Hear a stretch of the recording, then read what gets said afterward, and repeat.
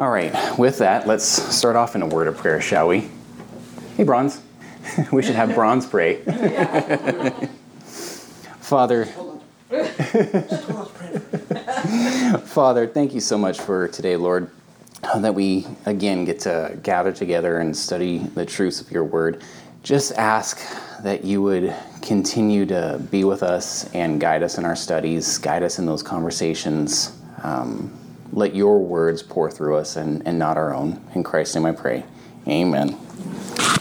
Okay, so I think this will be our last series or talk on atheism. Not that we're going to answer all of the atheist questions today, but I wanted to go over a couple things. So atheism has, believe it or not, truth claims in it. The atheist does. So we defined it a little bit last week and the different types of atheists, but I want to do a brief review for those that are listening online or those that weren't here last week. So atheism is a faith or a worldview that denies the existence of any type of supernatural deity. And the Oxford Dictionary provides this following definition of atheism: to believe nothing of a designing principle or mind, nor any cause, measure, or rule of things but chance, is to be a perfect atheist. So what is the problem with that definition? Well, first and foremost, the problem arises from the word atheist. It's a type of truth claim being made, right? We went over that in English. Atheism claims that there is no God, and that presents a problem. A philosopher, Dr. Mortimer Adler, described the difficulty like this. I'll first read his quote, and then I'll break it down in English. He says, "An affirmative existential proposition can be proved, but a negative existential proposition, one that denies the existence of something, cannot be proved." So what he's talking about is if you're going to say something does not exist, that statement can't be proved. Why? Well, in order to prove it, that means you have to have all knowledge in all time of all places in order to say that that thing cannot exist. And that's a problem. It's a huge problem. See, when the negative existential truth claim is put forward, the one making the claim didn't shoot himself in the foot, but actually in the head. It's completely damning to that argument. See, unless the person can be in all places of the entire universe at the same time, they have no way of confirming whether or not the truth that they stated exists. Does that make sense? Right? This is a conundrum for the atheists that they put themselves in. So, recognizing this predicament, atheists like Richard Dawkins counter such an argument by saying that while they cannot prove a flying spaghetti monster does not exist, it is highly improbable such a thing actually exists. So the wiser intellectual position is to hold is the one that says such a thing as a flying spaghetti monster does not exist. Do you guys get that? Basically, he's saying if you make this claim that something completely outlandish, like a flying spaghetti monster or screaming blue ants or pink fluffy unicorns, whatever it will be, and you make this claim that it doesn't exist, although he recognizes you can't affirm that that thing doesn't exist, but it's such a ludicrous claim, every normal person of average intellect can say, yeah, okay, I believe that it doesn't exist. So then he makes that jump from the ludicrous claims into the claim that God does not exist. However, that claim commits two errors. First, comparing God with the flying spaghetti monster commits the logical error of what's called faulty analogy, right? You can't make an argument based on an analogy of something. It doesn't work that way, at least the laws of logic. Second, just because something is improbable, it doesn't rule out its existence. For example, all scientists admit that humanity's very existence is absolutely inordinately improbable because of the odds associated with it. Scientific scholars acknowledge that it's against all mathematical odds that all of the universe's cosmic constants and biological mechanisms necessary for life would come to be. Yet here we are. Humanity does exist. Against all probability, it shouldn't. Right? So the question isn't whether or not the existence of God is improbable, but whether there are logical, reasonable evidences that moves one towards a conclusion that God does exist. Of course, atheists answer that question negatively, right? God doesn't exist. So the next move they make is to say that God probably does not exist. Believe it or not, a recent stance of this in a lot of different European countries, you'd see adverts on the buses going by that makes that claim. It says God probably does not exist, and they're advertising it on public transportation. This claim, however, again, this one has two flaws to it. First, it's not the way that human beings live many areas of our life considered important. Why this probably does not exist. How many of you are going to eat a burger that says probably does not contain poison? Nobody. We don't live by probablys. How many of you are going to get on an airplane to fly somewhere that says this will probably fly? See, it doesn't work. Also, it ignores the fact that the seriousness of a truth claim dictates the amount of evidence necessary to support it.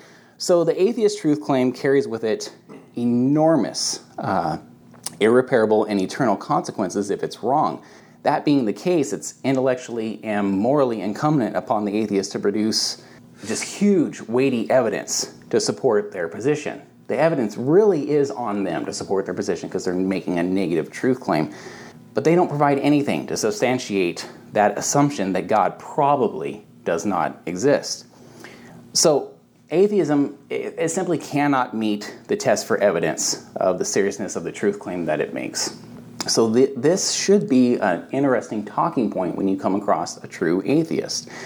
Instead, using the supposed argument from silence, God probably doesn't exist, the atheist and those who are convinced of his position, they really kind of slide into the grave, as it were, with fingers crossed that they're not going to face any type of unpleasant judgment or any other reality that they've constructed, right? I mean, the famous saying is someone was an atheist until they died. Then they're not, unfortunately. Right? Foxhole salvation. So some really do recognize that this is a very serious problem in their worldview, their belief. So when pressed for evidence, and you guys have certainly come across this one, I know I have, they take a stand boiled down to, quote, science has disproven God. Anyone ever hear that statement? Or everybody knows evolution is true, or enter whatever variation of that here. Okay, there's several reasons to show that this claim is hugely brittle and not well thought out. But first, to figure out the rationale behind this position, a little history lesson. You guys know me on that, okay? So there's a lot of young people in here, so most of those younger people don't remember the events of 9/11 in 2001. But after that, a branch of atheism, and you guys heard me talk about it before, the militant atheist, aggressively rose up and demanded that society get rid of all religion. Why? Well, because back then we were blaming radical Muslims. So they just said, not that particular type, but all religion. So then they started bringing up the Spanish Inquisition and then the Crusades. And right, so all religion is bad and it must be banned. Rather than focusing on those particular sects of extremists who use religion to justify murderous actions, they lumped everyone's faith, whether it's passive or not, and labeled it as religion as a whole dangerous. Okay, but that begs the obvious question for the militant atheists. How? How are we supposed to do that? How are you intending to get rid of all religion? Paint me a world in which that exists. I would like to see that. All religion gone. So the apparent agreement in their mind was to use science then as a bedrock to replace the need for religion. So it's nothing new. You guys remember me talking about Thomas Huxley last week in the 1800s. So this faith in science isn't science at all, but it's something called scientism, right? Which equals what? It's just another faith. It's just another faith-based system. So what are the problems with scientism? Okay, of course, science has discovered many great gifts for humankind, and hopes atheism has for scientism replacing religion aren't going to work. It's ill-founded. Yeah, Walkie. Most of those scientists that have brought about amazing things were Christians. Oh, I know. Yeah. Oh, absolutely. Or at the very least, at least a theist, right? Like Einstein, for example. Not a Christian, but at least a theist. So scientism is self-refuting. The statement we should only believe what can be scientifically proven in and of itself cannot be scientifically proven, right? Are you guys noticing a theme here with the arguments with the atheists that it just flat out doesn't work? All of their arguments end up being self-refuting when you examine them. See, that's a philosophical statement, and it's based on its own criteria, so it should be rejected. What do I mean by based on its own criteria? I can say, I'm a great guy. How do I know? Because my greatness tells me so. It's stupid, right? But that's the same line of thinking that we're dealing with here. So it also ignores other much respected and used methods for obtaining knowledge, like the scientific method. It ignores the legal, forensic, historical method for discovering truth. The legal method does not ignore testimony or facts because they're not empirically reproducible. By a process of elimination, the legal method allows history and testimony to speak for itself until a verdict is reached beyond a reasonable doubt and the balance of probability is achieved. Scientism has proven disastrous from a moral perspective. That's a big one. See, militant atheism asserts that if religion can be banished, then humankind will have peace and harmony. What? Yeah. Right. I mean, just think about that. If all faith-based systems can be banished, automatically humanity will have peace and harmony. It's coming. Well, you're not wrong. You're talking about the Antichrist, but yeah, you're definitely not wrong on that one. Where is their justification? We're getting to it. So they take a look backward at the Enlightenment era, but I'm like, oh, that actually says otherwise. The guillotine was created in that era. Exactly, it was. So instead of resulting in peace, the Enlightenment ushered in bloody revolution after bloody revolution after bloody revolution, producing the largest mass grave in history. My wife and I have been there. It's the catacombs in Paris. Ironically, one of atheism's chief heralds, Friedrich Nietzsche, predicted, actually correctly, that because he and others had supposedly killed God in the 19th century, the 20th century would be the bloodiest ever. He was right, but not for that reason, right? Lastly, rather pointing away from a transcendent creator, advances in science have actually more than convinced or proven or confirmed the existence of a theistic deity or God. Not to bore you guys too much, but there's something called the steady state theory when it comes to cosmic evolution. And that really has died because the current understanding is the universe as we know it exploded out of nothing into existence. No, that's not what we're seeing. See, the incredible fine-tuning of the universe for human life, the specified complexity like DNA, once that was discovered, that in a single strand contains digital information equivalent to 600,000 pages of intelligence, and it's mathematically identical to a language, all act as pointers to an intelligent designer after all. So, in truth, atheism's position on science commits the logical fallacy of what's called false dilemma.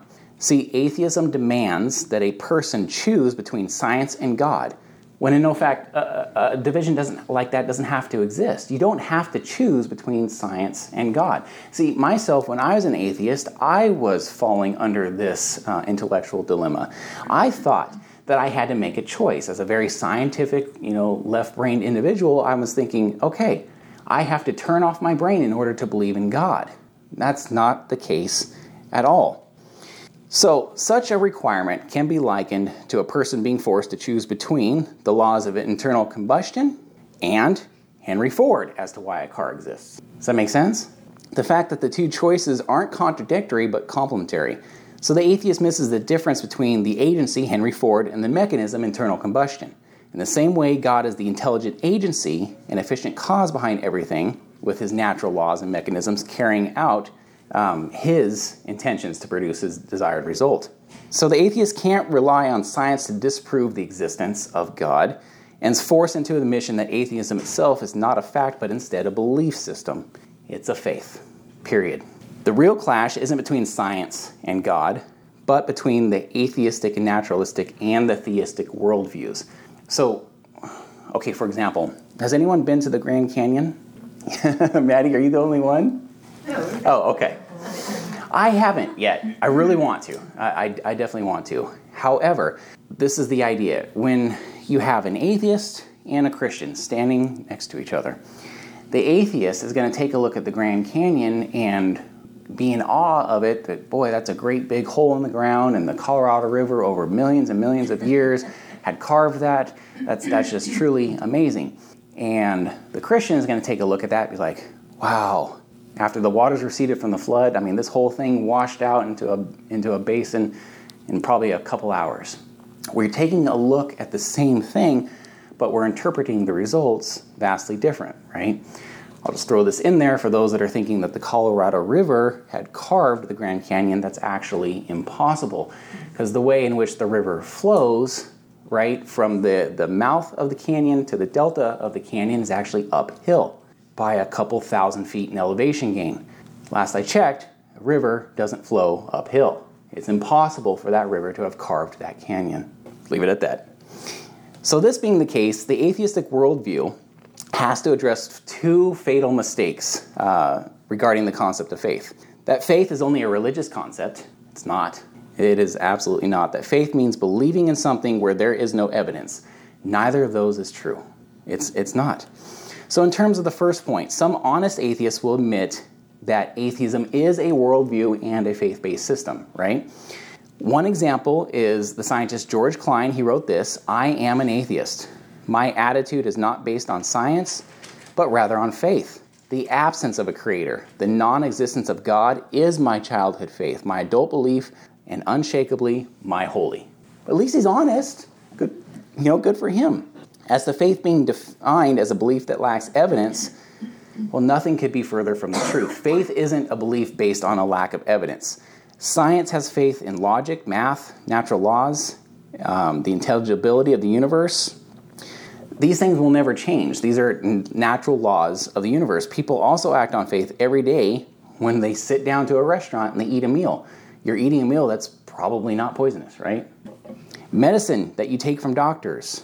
So we have the commonality of faith. Both atheism and theism make statements on faith that concern an ultimate reality. They refer back to something that's eternal because each recognizes that everything that exists depends upon and owes its existence ultimately to something other than itself. It's the idea of, you have a painting on the wall. The painting did not paint itself. That's not possible. So to the atheist, the ultimate reality is an eternal universe, a universe that has always existed. But science has absolutely disproven that. We have things such as redshift, and we see that the universe is expanding. If it's expanding, it had an origin. It can't be eternal. If the universe is eternal, why do we have the first and second law of thermodynamics? Why is stuff winding down? Somebody had to, buy the gas for this machine and start it. There's no other way around it. See, the theist, we have no problem because we hold that a personal, conscious, and purposeful, intelligent, moral, and eternal God created all of this. He created us in the likeness of his image and established the universe and its laws to govern its existence. So, far from atheism, which one of its chief spokesmen, John Paul Sartre, described as, quote, "a long, hard, cruel business," the Bible says that God created a meaningful and rewarding existence where the heavens are telling of the glory of God and their expanse is declaring the work of his hands. Day to day pours forth speech, and night to night reveals knowledge. There is no speech, nor are there words, their voice is not heard. Psalm 19, 1-3. Was that a whole quote from Sartre? Mm-hmm. Yeah, he became a theist towards the end. Yep, he sure did. In the end, Dr. John Lennox makes the choices between atheism and theism clear. He said this: "There are not many options, especially just two. Either human intelligence ultimately owes its origin to mindless matter, or there is a creator. It's strange that some people claim that it is their intelligence that leads them to prefer the first to the second." So, I'll skip transcendence because that's going to be a little bit much. Okay, so if the Christian God exists, and if he were to enter into our material world, then any manifestation of him would have to be within the following criteria, right? Self-revelation. So the Christian the Christian God, the God of the Bible, could only be known through a decision on his part to reveal himself to us since he exists outside of our material world. Does that make sense? Also, his self-revelation would not be subject to the demands of his creation to show himself. We don't have that type of authority, since it would be self-revelation, not external coercion, right? Authoritative. Such self-revelation would necessarily be authoritative in that what the God of the Bible would reveal about himself would be true, right, good, absolute, etc., and would be based on his what's called transcendent nature, meaning that he is apart from the world in which he created, not subject to its laws like we are. And his revelation would be miraculous. Any self-revelation of the God of the Bible would be miraculous by definition, and it couldn't be explained merely by any type of materialistic hypothesis. So the atheist has some problems. How would he test God's self-revelation? How would he test God's authority in a lab? Both of these lie outside the realm of the scientific method, and miracles, on the other hand, would be a bit different and might be subject to verification. However, they couldn't be repeated because such repetition would not suggest that God is outside of his world, but that he would be defined by our will and by our coercion, and that doesn't work. Instead, they would suggest phenomena based on the material realm and its properties, since it would be repeatable and predictable. So if the atheist truly wants to find out if God exists, he's got to change his worldview. And it's got to include at least the possibility of God's self-revelation, his authority and his miracles. Otherwise, it's impossible to find out if God exists.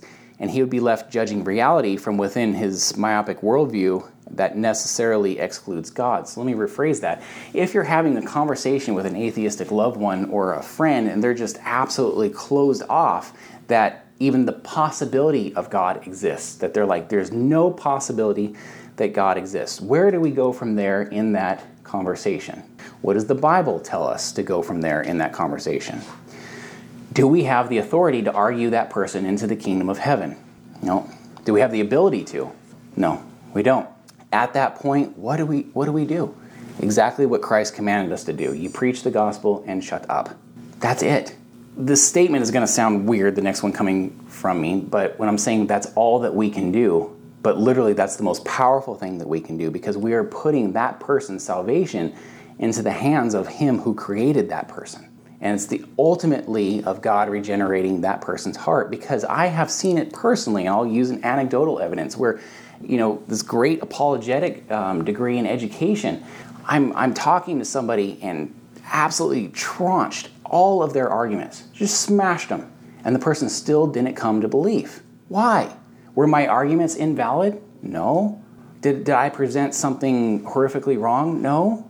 I mean, by all accounts, that person should have just come to faith at that point, completely conceded. If they were a rational thinking person, be like, okay, I give my life to Christ at this point, but they didn't. See, that's where I believe it's very freeing for us when we preach the gospel to those types of people, because if you want to hold to the belief that you are the one responsible for their salvation, that's putting way too much pressure on you than you really deserve. There's no reason to have that type of pressure on you. Yes, God commands us to give a reason and have articulable answers for what we believe. Please don't be like the dumb bunnies when I was an atheist and I would ask the questions and they'd say, oh, you have to have faith or just pray about it. They had no answers for why they believed what they believed. And guess what? When those people go to a higher learning environment, such as university, their faith is going to be destroyed because they don't have a foundational understanding. But the idea is you don't have that weight on your shoulders. That person's salvation isn't dependent upon you. Praise God for that. Absolutely.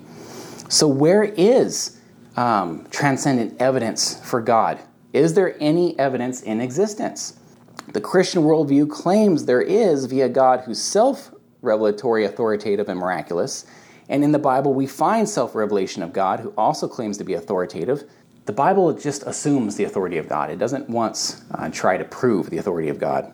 And nowhere in Scripture, let me repeat that, nowhere, not one place in Scripture, does God defend his authority. It is just merely an assumptive. The Bible also contains records of the miraculous, whether it's parting... Jesus doesn't What? God, at no point in Scripture, defends his authority as the revelationary God, as the creator God. He doesn't have to give it authority. No. Right, okay. No. That is the definition of God. Yep. Yeah, okay. So like I said, the Bible also contains miraculous records, like the parting of the Red Sea, or of course the resurrection of Christ. So the exact evidence we need in support of the transcendental God is found actually in the Scriptures. So if I'm correct in your guys' thinking, you're probably asking, well, don't other religions claim the exact same thing other than Christianity? Well, we'd have to look at their truth claims and apply the same test to them as we would to Christianity. Namely what? Well, internal consistency between their own writings, miraculous, etc. So that's outside of today's class. We'll probably start into that. I know we did our series on cults, but we'll start doing other world religions like Hindu, Muslim, things like that. Take a look at their truth claims. However, the atheist cannot accept this evidence for the proof of God's existence. So he has to discount the Bible, right, as just a book written by men of, fables and stories thousands of years ago that's irrelevant, because it doesn't fit with his materialistic worldview. So the Bible itself claims it being authored by a transcendent God, and it can't be permitted any form of acceptance in the atheistic worldview. So the atheist claims that, quote, the Bible says God exists, therefore God exists is faulty logic, and it's circular reasoning, right? But that's not what I'm saying. I'm not saying the Bible is true because the Bible says it's true. That's not what I'm saying. And the atheist would be right in calling me out on that if that's the argument that I made. It's not circular reasoning when we first examine what evidence might be in it, self-revelation, authoritative, miraculous, and then propose something that meets that criteria. So if the atheist were to reject the Bible and its claim of authorship from a transcendent source, then he would be committing a category mistake. What do I mean by that? Well, he's judging the immaterial category of the Scriptures by the material and non-transcendent category of what he's taking a look at. If he's going to reject the Bible based on his materialism, meaning that there's nothing else, just this skin suit, that's the only thing that exists, there's no spiritual realm at all, his problem is that he can't validate that claim that materialism is being true without begging the question. So materialistic verifications are based on what? Materialistic assumptions. So he's committing the same logical fallacy of circular reasoning as he's accusing, the Christian of doing. So if the Bible, or the atheist is going to attack the Bible based on alleged moral absurdities contained within it, like I used to as an atheist, so then by what objective moral standard does he possess to judge the Bible? If you're claiming that the Bible contains certain moral atrocities, like slavery, I used that argument when I was an atheist, how are you able to say that slavery is wrong? There's nowhere in the materialistic world outside of a moral lawgiver that says slavery is wrong. You can't make that argument. If he appeals to common sense, who cares? You're appealing to subjectivity. That doesn't matter at that point. If he appeals to societal norms, then he's appealing to, quote, truth by the majority. Again, who cares? In short, he doesn't have any objective moral standard which he can assert that the morals in the Bible are wrong. He only has his subjective opinion. I've quoted Lewis before, I'll quote it again. Lewis says, to hell with your feelings. It doesn't matter at that point. If the atheist were to say that the Bible is illogical and has contradictions, then he would have to prove that it's illogical using transcendental laws of logic, the very laws that don't fit in his worldview. He'd have to examine any proposed contradictions as they would be proposed. So here's the idea. If you're going to say that the Bible is illogical, then the atheist is slitting his own philosophical throat, because the whole premise of the only thing that exists is material, no spiritual, commits the logical fallacy of what's called begging the question. Materialism, as well as atheism, can't be proven to be true because you're attempting to prove the non-existence of any type of spiritual realm. It's just assumed. So how is an atheist to prove that there's no God? How does he prove that materialism is right and it's the only philosophical position to examine the world without assuming it to be valid in and of itself? He's just assuming it to be true. He's not proving it to be true. So, the statement, quote, "I lack belief in a God," is a common position of atheists. So, you guys heard me talk about this last week. It's the same statement as me to say, I lack belief in invisible pink unicorns. In other words, they have no position, no intellectual action, and have no belief or unbelief on the matter concerning God. It's a non-issue. So let's bring this down to home. Let's pick a baby. This is one time I wish Faye was in here in class. And then let's say Faye, she has no awareness of the concept of invisible peak uniforms. How old is Faye? She's almost a year, isn't she? Uniforms. Oh, yeah, unicorns. So later in life... She's one. Okay. So later in life, when Faye matures, and she's introduced to this concept, she's either accepts the existence of invisible peak unicorns, or she rejects it as a ridiculous notion, and she's going to laugh about it and dismiss it and becomes unsure about them and holds off judgment until later. Either way, she's going to develop a position of invisible pink unicorns, one or the other. And it has to do with something with the concept once she's been exposed to it. It doesn't continue as a lack of belief or a lack of awareness state of mind, because the fact is some sort of intellectual action must occur in Faye's mind regarding invisible pink unicorns. She can't be unaffected by that concept. She has to make a choice, right? So some might say that to hold off judgment till later is to be atheistic concerning pink unicorns and support the atheistic position of a lack of belief. So follow me, because this is a major tenet of atheism. As I said earlier, after being exposed to a concept, a decision is made about the concept, even if it's to withhold judgment. You're still making a decision, right? You can't not make a decision on it. The idea that, I'll deal with that later, is a decision. It's a conscious act. A position is taken. This is not the same as going back to a state of unawareness. So if I said that there was an ice cream factory on Jupiter, what would you guys think? Cool. Yeah, right? So would you entertain the idea as a serious possibility that there's an ice cream factory on Jupiter? Right. Would you quickly dismiss it as an outlandish absurdity? Or would you request evidence for it? Or did you finally have a desire to go to Jupiter for some Jupiterian swirl? So, of course, an ice cream factory on Jupiter is ridiculous. And we automatically know this, so we naturally make a judgment on it.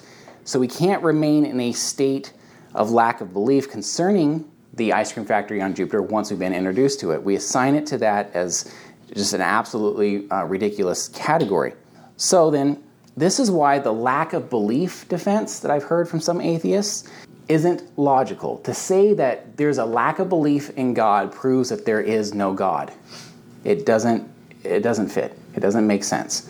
It ignores the reality that people categorize concepts within the range of total acceptance to total rejection. And it's our nature to do this. We don't ignore information. We accept it, reject it, or postpone it. We only do one of those three things. So with that in mind, is my cat an atheist? Which one? We're talking about Binks, the black one. So animals lack a belief in God. Are they atheistic? Should we include atheists, infants, plants, rocks, water, and air in the category of atheism since they lack a belief in God? Of course not. So let's talk about Binks. He's a jet black cat with green eyes, and he is the most conversational cat I've ever seen. He will yell at us whenever Devin and I go away and we come back home. I mean, he just talks and talks and talks. I think he's snitching on his sisters. I think they abused him or something when we get home. And he just loves to read us the riot act whenever we come back. He's going to tell us about his day and how we seemingly upset him, everything. So I would completely defend the fact that he certainly has quite a personality. Never met a cat like him, right? As brilliant as Binks may be, or psychotic, whichever you choose, he lacks belief in God. I could sit him down, look him in the eye, and say, Binks, there's something I have to talk to you about. It's God. You see, God's the being that created the universe and everything in it, including you and me. And of course, after I say this, Binks is probably going to respond with his usual, meow. And he's going to go, chase a moth at the window or whatever. He has no concept whatsoever of God. So does that mean that my cat Binks is an atheist because he doesn't have a concept of God? No. It means what? He's a cat. So, but by using that absurd analogy, you guys tend to understand the argument that the atheist makes, that because that there's not an acknowledgement or belief in God, that itself makes it true. See, the atheist is going to assert that the position, the lack of belief, relates only to sentient beings. This would be a necessary position, given that cats cannot be atheistic, and they can't make a choice to accept or deny God's existence. So the atheist should amend their statement and say something like, quote, as a person, I lack belief. Or, quote, I have decided to lack belief in God. Or, lacking belief in God is a position for sentient beings only. This would negate my cat as being included, since to describe an atheist position as simply lacking belief is too broad. Does that make sense?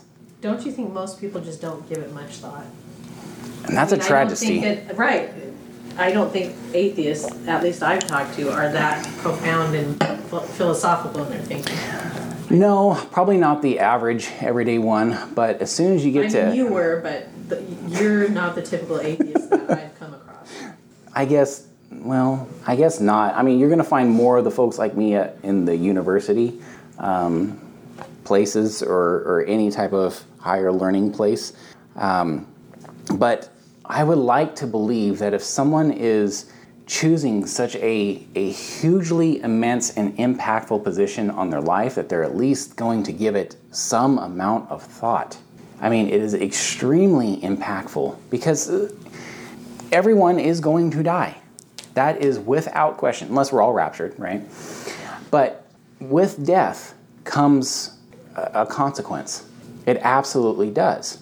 And you have to face that, and that's why I would have, even with the atheist that doesn't care and hasn't thought about it, I would tell him and remind him, you will die. You are going to have to face death. And either one or two things happens, nothing or something, right? If nothing happens and you were correct all this entire time, then great, good on you. But if the something happens, and you have to at least admit that there is a possibility of the something happening, you might want to consider that and examine the evidence, because that is a grave, no pun intended, but that has an absolutely grave consequence to that. C.S. Lewis wrote the Screw Tape Letter, that obviously the fictional letters between the two demons, but that the demons saw wartime as their greatest enemy. Yeah. Because so many people are faced with death. Yep. And death makes people think about the transcendent. Yeah, it absolutely does. See, lack of belief is really an attempt by atheists to avoid facing and defending the problems with their position. But John, yeah. Can I go back to what your wife had to say? I don't care whether it's an atheist or whether it's in a church setting. Most people don't know what they believe and why they believe Right, it. exactly. Yeah. Exactly. I don't know how many churches I've gone to. You're right, Rick. Yes. Maybe 20% of the people that attend a church understand what the doctrinal position of a church is. Right. And for those that do understand it, I would almost guarantee you that most of them have a conflict with at least one of the doctrines of whatever church they're attending. Right. Sure. Yes. And the sad piece is, I don't disagree with anything that you've said. I'll agree all people should examine it. But the fact of the matter is, at least my experience is, most people don't. And I it know. doesn't matter whether it's atheism or whether it's Christianity or any other faith. They go along with it because either from a family perspective they've been taught that, they've been raised that, and so it's easy and comfortable, or they haven't made the faith their own. Mm-hmm. And that's a challenge, because the real problem, I have a daughter who would spout off many of the things that an atheist would spout, but when you challenge her, she can't tell you one little bit Right. about why she spouts that out, other than she went to a university where somebody made some statement, but she's just as ignorant about that statement as she would claim that I am about my faith. Right. Because she heard somebody say it, she's adopted it, and she's just going with it. It is a blind faith, quite frankly, much more than most believers' faith. I believe so as well. And then so the difficult part is, how do we have those conversations when somebody doesn't have any, because obviously I get it, and I'm making a presupposition on here to have an effective conversation with these folks. I have to be having a conversation with somebody that has thought through this and has a definitive belief in what they're spouting off, right? It is so much easier to let somebody else think for you. And I'm with you, Rick. And yeah, Margaret. Along with what Rick just saying, aren't we just as guilty that we're not having those conversations with people here in the church? We 100% are. We absolutely are. Make sure that they understand. Even in my Bible study, I don't know what my ladies in my Bible study understand. We're having good sound teaching. It's going on. The good sound teaching is coming from Skip Heitzig, and this teaching that's going on. I love it. I understand it. I believe I understand it. But what are they understanding? I don't know that for sure. And I know what you're saying. I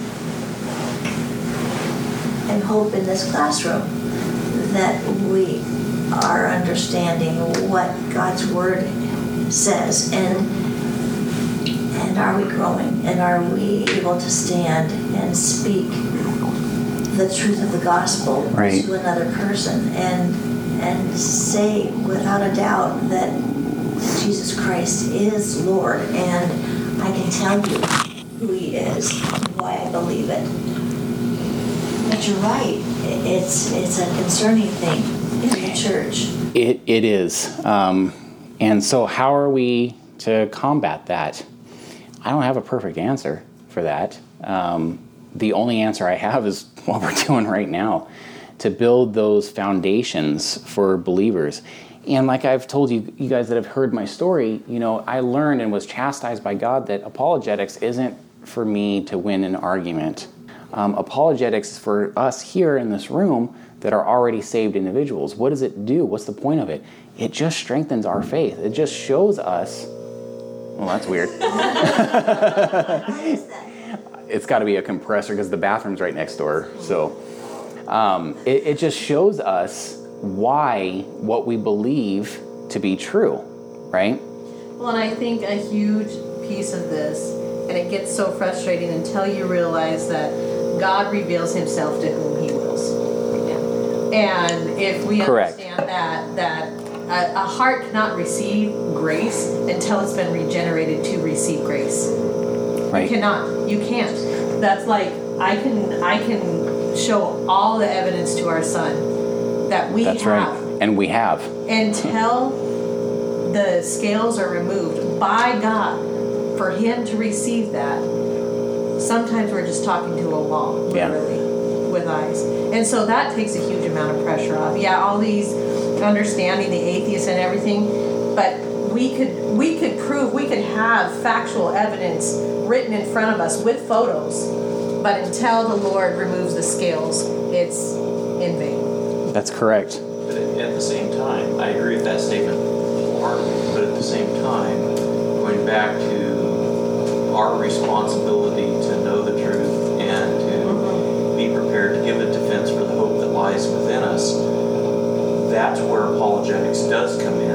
Because how often have you seen a floundering Christian trying to portray their position and not knowing how to say or what to say or when to say something? We are called to be like the Bereans and to study the Word and to handle it correctly.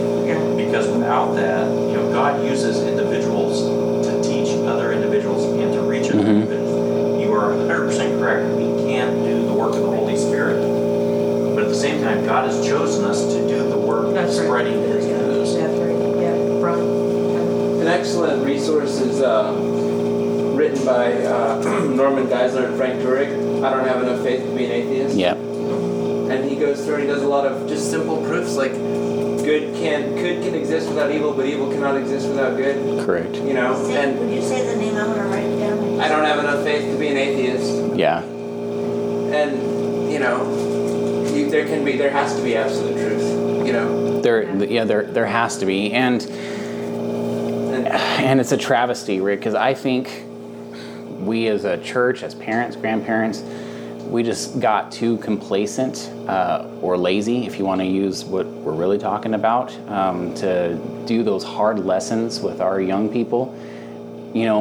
Why do we pray and thank God for our meals? What's the purpose of that? Well, grandson, let me tell you. And it has to be a foundational truth that God exists, right? And we end up proving that in the minds of our young believers. Yeah, we blew it. We absolutely did, and I think we're reaping the rewards of blowing it right now.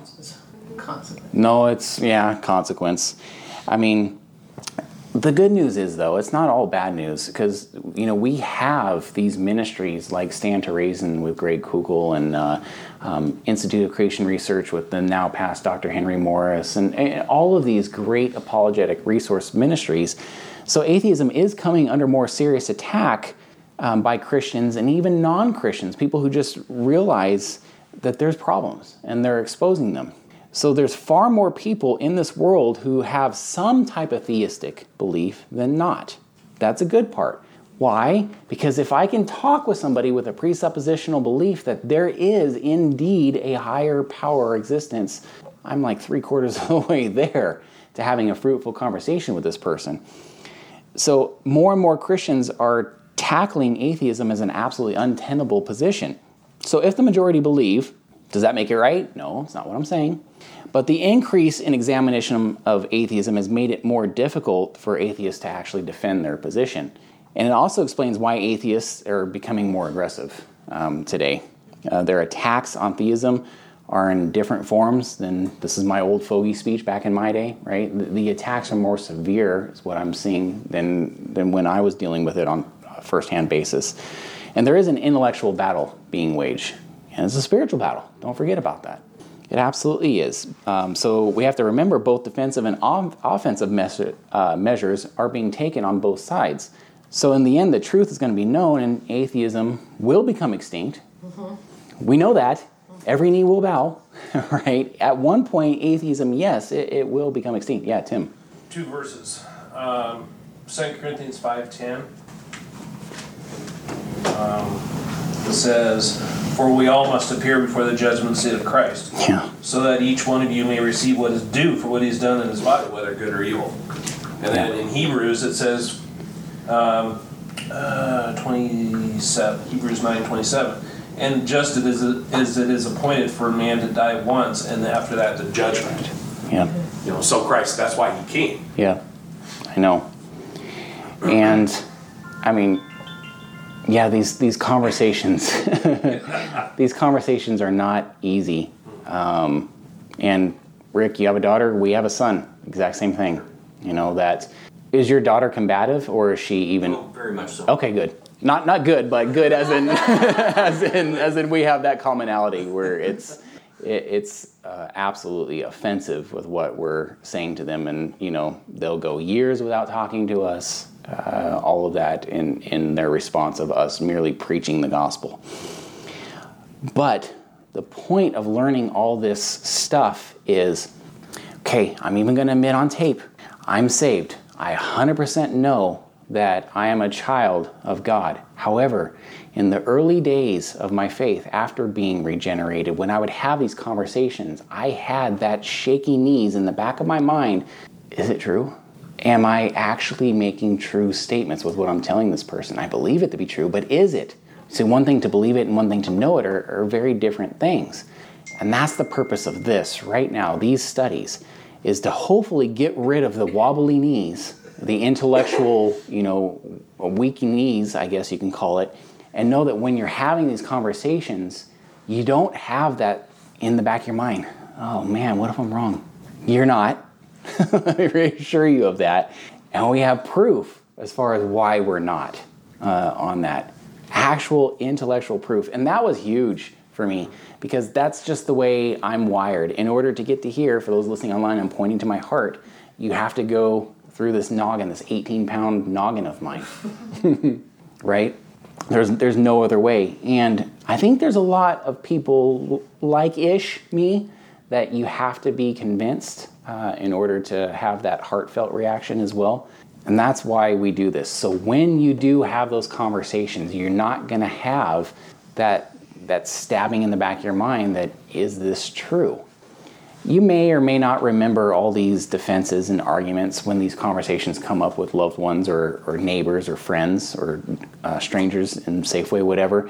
But at least you're going to have that unwavering faith that what you're saying is absolutely true. You're not hoping it's true, but you know it's true. And I think that produces a much different witness on the street when you know something is true, right? Any other questions? Well, we're done with our atheist, or our survey of atheists. Is there any requests on where we want to go next, things we want to study? I was just looking through past lessons. We've done a lot, actually. A lot of information out there. I know we haven't done world religions. We did cults. Is anyone interested in that? World religions? I mean, do you guys come across many Muslims or Hindus, or not really?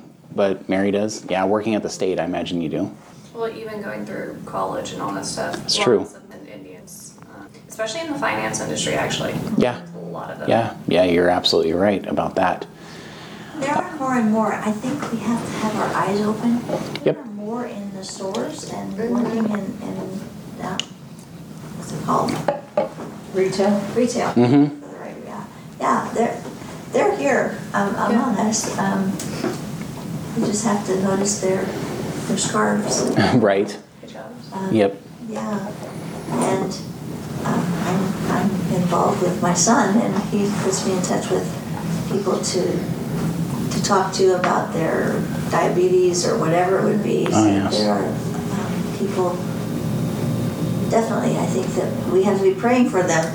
I just got a message about things going on over in Saudi Arabia. Oh, yes. They believe that Israel is going to be destroyed by this summer. So we know that.